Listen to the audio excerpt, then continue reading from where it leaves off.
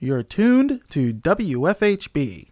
Volunteer-powered, listener-supported community radio for South Central Indiana.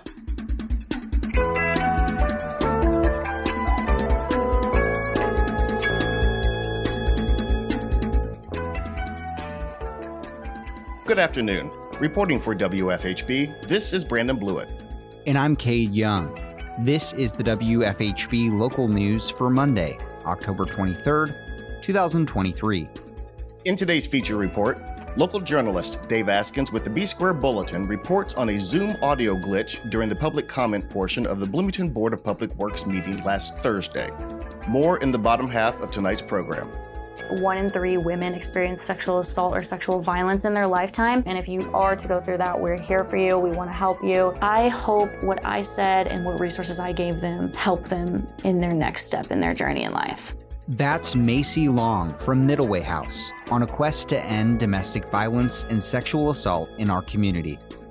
Middleway's annual Tree Sweater public art project is now in full swing. More on that later in the show on a new episode of Activate. But first, your daily headlines.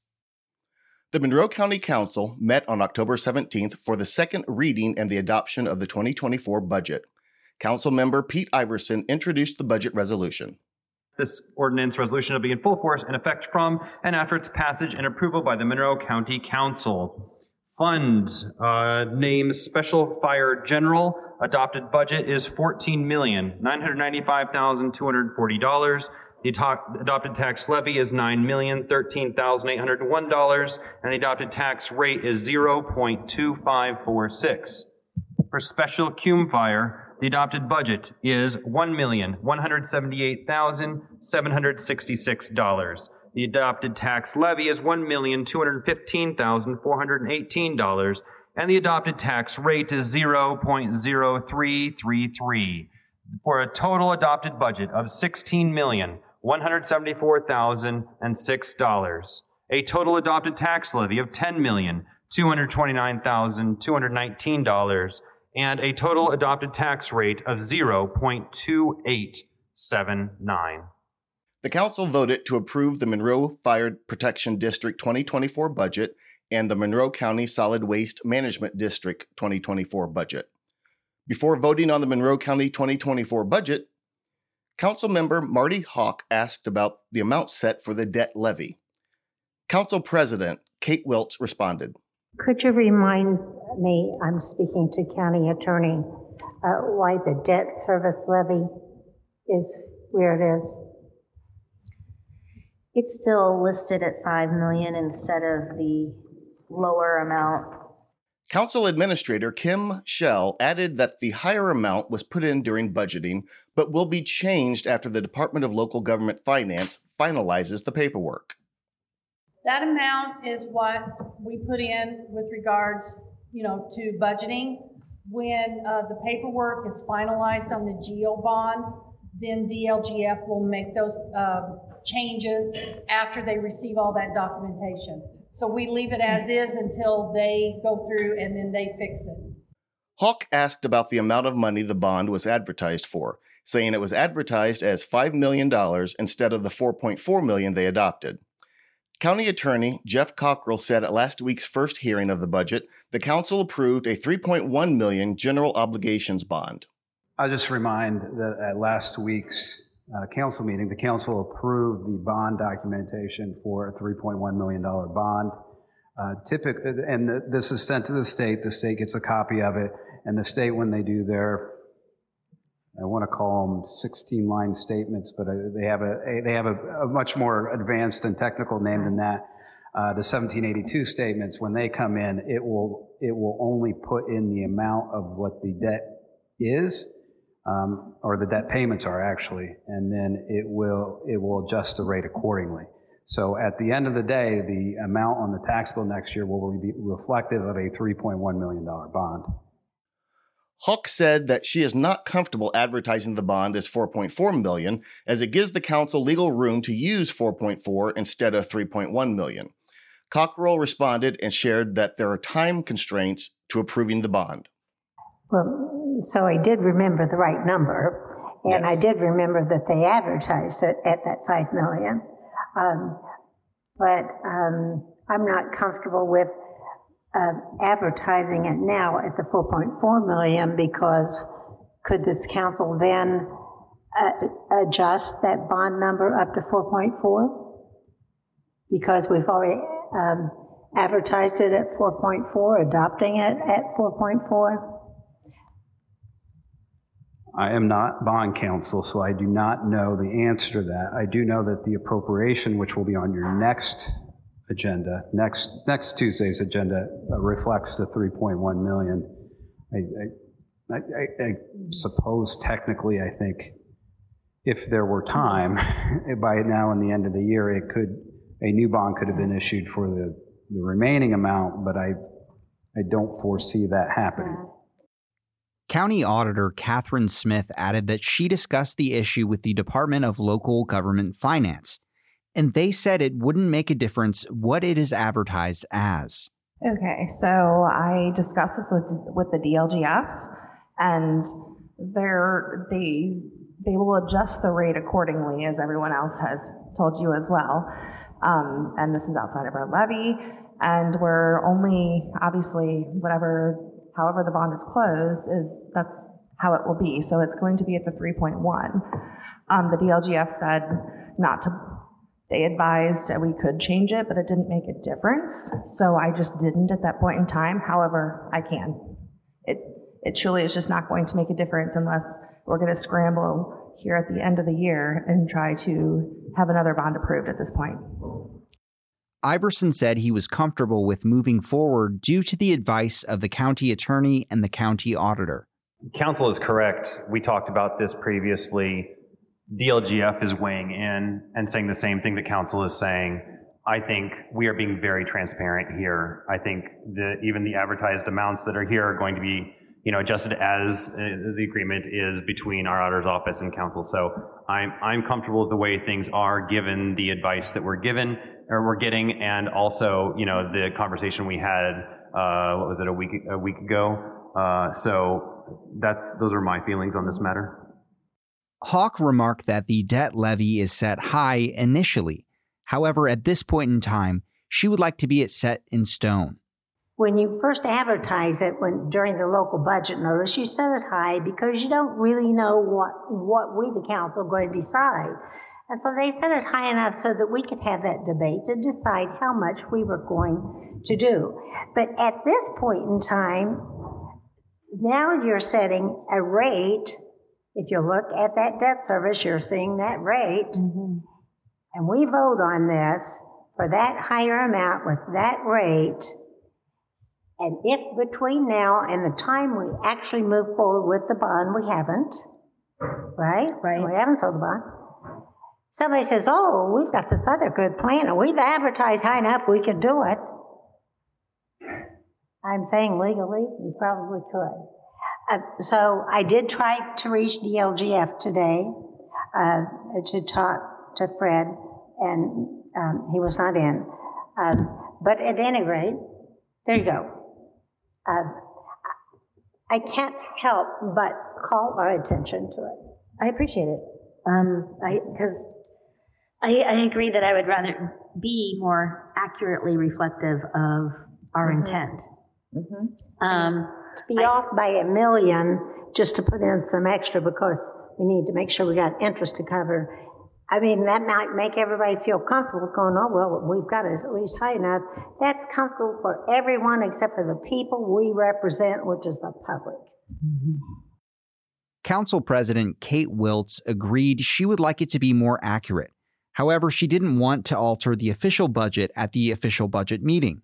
I knew I didn't hesitate to change this mid-meeting simply because I don't want to have to do the math that in the other columns might be affected and mess it up and this is the official reading. So I just want to express my concern and hope that, as Councilor Munson pointed out, that it has been clear to the public and the media that our intent with the debt service is a lower budgeted amount than is currently listed. Councilmember Trent Deckard commented that they will ensure it will remain at the agreed upon $3.1 million amount.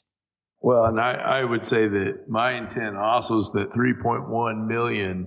And I mean, we're saying this in front of our county treasurer. We're saying it in front of representatives from our auditor, in front of the media, in front of the folks at home. That is my intent. And I'm going to earmark this as an item that I watch intently to make sure that that intent is followed through. And I think that is our duty to do. At the same time, I will say this: we're at a point where the work on this budget has brought us to this point. And so my takeaway is that work we've done does move forward. My intent now is to watch this, which is what I was hired to do by the taxpayers, and I took their instructions seriously. I appreciate Councilor Hawks pointing this out. Now we have to watch it and move forward in my humble opinion. The council voted 5-1 to approve the Monroe County 2024 budget, with Councilmember Marty Hawk voting no.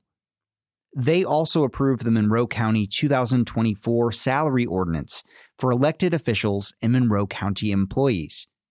The next Monroe County Council will be held on November 14th.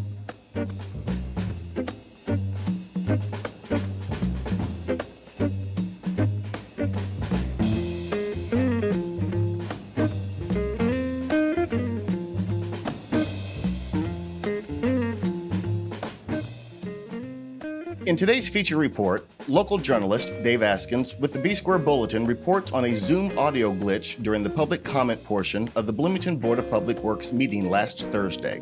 We turn to Dave Askins for more.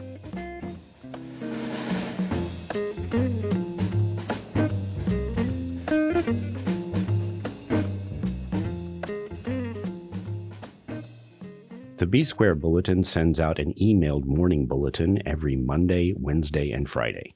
You can sign up for the morning bulletin by visiting bsquarebulletin.com and clicking on the tab labeled Subscribe.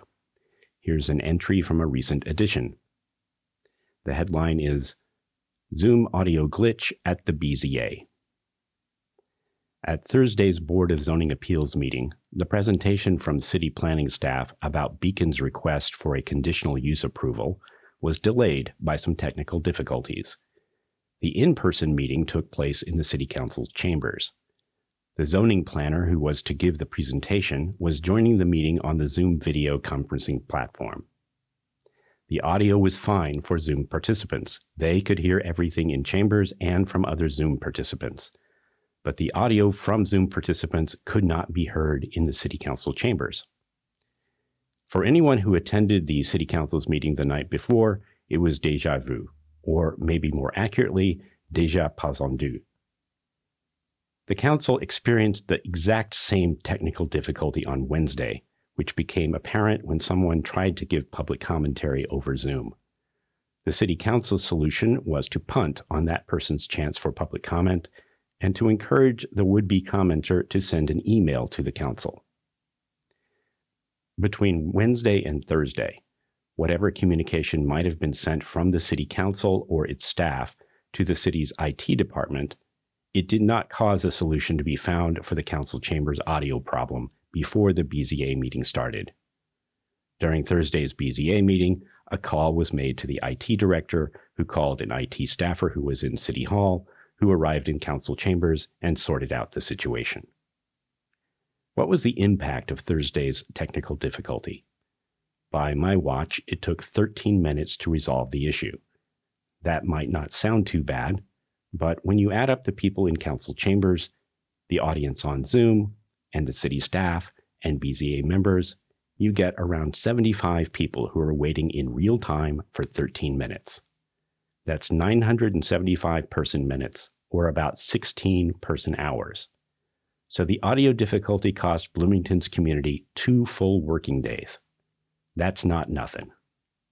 Until next week, this has been Dave Askins with the B-Square Bulletin for WFHB.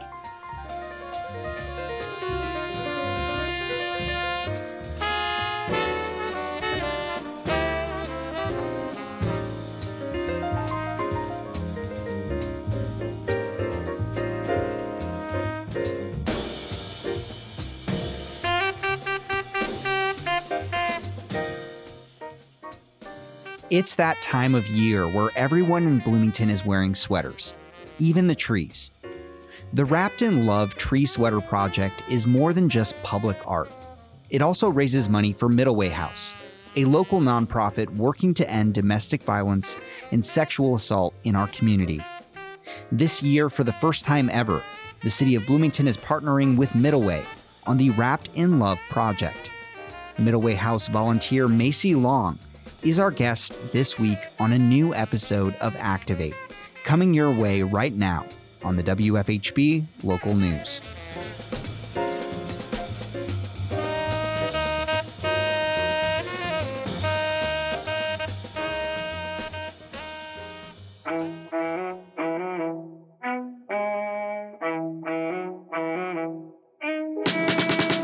Welcome to Activate, featuring real people working for positive change in our community, encouraging you to get involved, live your passion, and make a difference. Hi, I'm Macy from Middleway House. Middleway House is an organization in Bloomington that provides shelter to people fleeing or actively experiencing domestic abuse, sexual violence, or human trafficking. We provide emergency shelter to people actively experiencing and fleeing domestic violence, sexual abuse, or human trafficking through our emergency shelter that's open 24/7, as well as our crisis line to get in contact with the emergency shelter and those that work there. And we also do our really well-known transitional housing at the Rise, where people that, want to get their life back on track after the deep trauma they've experienced, we can give them housing based on a lot of different things, and they can experience, programs that will help them get back on their feet, programs that will help them flourish in life after what they've been through that has set them back. We live in a community with 40 to 50,000 students coming in every single year to come live here. 1 in 3 women experience sexual assault or sexual violence in their lifetime. That's a lot of young people coming to this city for the first time that are at risk for a lot of different things happening in their lives. And Middleway House is a beacon of light and beacon of hope for those people that have experienced that. We also have that prevention programming as well at Middleway House to embed in young minds that this is not okay, that this is not something that you have to go through. This isn't something you should go through. And if you are to go through that, we're here for you. We want to help you.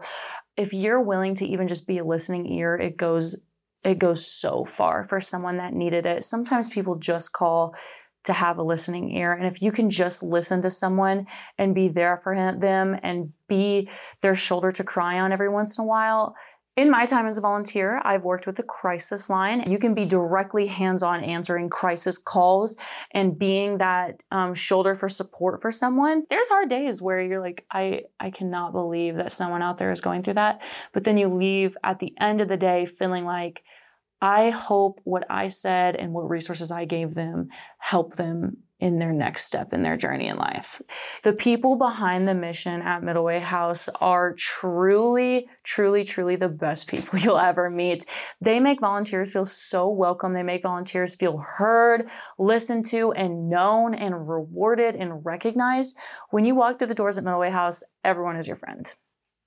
For anyone that does not know, when this tree sweaters pop up in Bloomington, it's not just a public art display. It's the Wrapped in Love public art display by Middleway House. The goal of Wrapped in Love is to show the survivors that they are wrapped in love, and we are here for them and want to provide the resources that they need, whatever that means for them. All around downtown, we wrap trees in literal sweaters knitted out of crochet materials, yarn, and even pictures. Anything that we can make a tree sweater out of, we're going to make a tree sweater out of. It doesn't matter how big the tree is, we're going to wrap that tree in love. You'll see the angel tree downtown. You'll see the colorful tree with the pot of flowers on it. You'll see the Ruth Bader Ginsburg tree. It really goes to show we want to celebrate and highlight our artists' work, as well as celebrate that they're here to support our mission and the whole community loves it. If you want to volunteer for Middleway House, we're always accepting new volunteers for many, many positions, whether that be volunteering for a shift on the crisis line every once in a while or getting directly involved with our child care services. We would love to hear that you want to volunteer. You can go to middlewayhouse.org and there is a volunteer tab as well as a donate tab if you are feeling generous to our mission. Our website, again, is middlewayhouse.org for all of our information about our nonprofit. Thank you so much for listening. I'm Macy Long with Middleway House, where we provide meaningful alternatives to living with violence. You've been listening to Activate, true stories from friends and neighbors who stand up for what they believe in. Activate is a partnership between WFHB and the City of Bloomington Volunteer Network, working together to build a strong, healthy, and engaged community. With production support from students in the media school at Indiana University. You can learn more about volunteer opportunities in the WFHB listening area online at bloomingtonvolunteernetwork.org. That's bloomingtonvolunteernetwork.org. This is In Nature.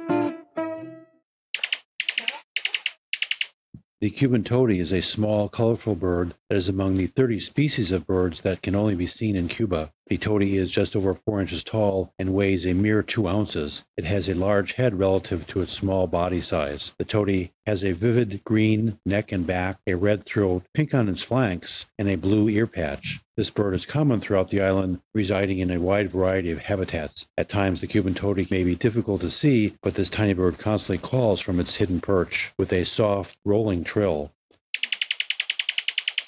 Tody pairs nest in a long tunnel in a clay embankment or in a tree cavity. The entrance, tunnel, and nest are lined with grass, lichen, and feathers. The female lays 3 to 4 eggs, and both parents incubate and raise their young. Todies primarily eat insects, but may also include fruit, spiders, and small lizards. The tody is subject to predation by the introduced Indian mongoose and by people. You've been listening to In Nature, a production of WFHB in Bloomington, Indiana.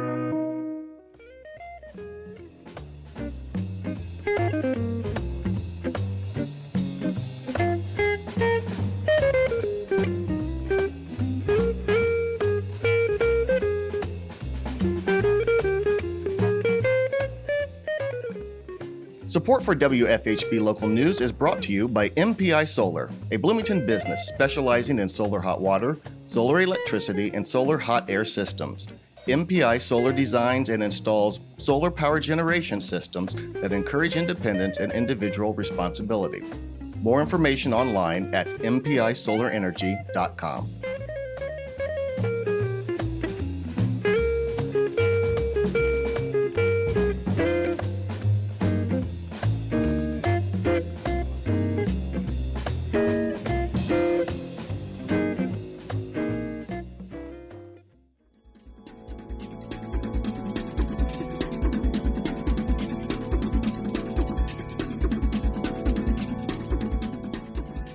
You've been listening to the WFHB Local News. Today's headlines were written by Noelle Herhusky Schneider in partnership with CATS, Community Access Television Services. Our feature was produced by Dave Askins. Activate is produced by Chad Carruthers and Michelle Moss. Our theme music is provided by Mark Bingham and the Social Climbers. Engineer and executive producer is Cade Young. For WFHB, I'm Brandon Blewett. And I'm Cade Young. Thanks for supporting Indiana's only volunteer-powered, listener-supported, independent daily news program. You can hear tonight's full broadcast online at wfhb.org. The WFHB Local News is also available as a podcast. Just search our call letters, WFHB, wherever you listen to your podcasts. Subscribe to never miss another local news program. Stay tuned for With Good Reason, coming up next on WFHB.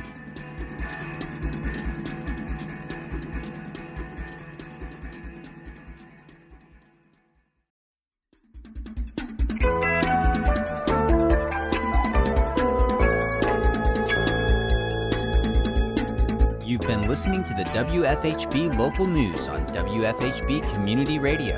Our news is written and reported by volunteers working to provide local news, cover local issues, and strengthen our local community. We invite you to participate. You may submit questions, comments, and story ideas to news@wfhb.org. You can become a WFHB local news volunteer by attending new volunteer orientation.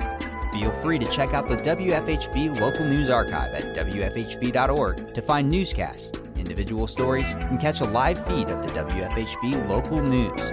We are local, longer,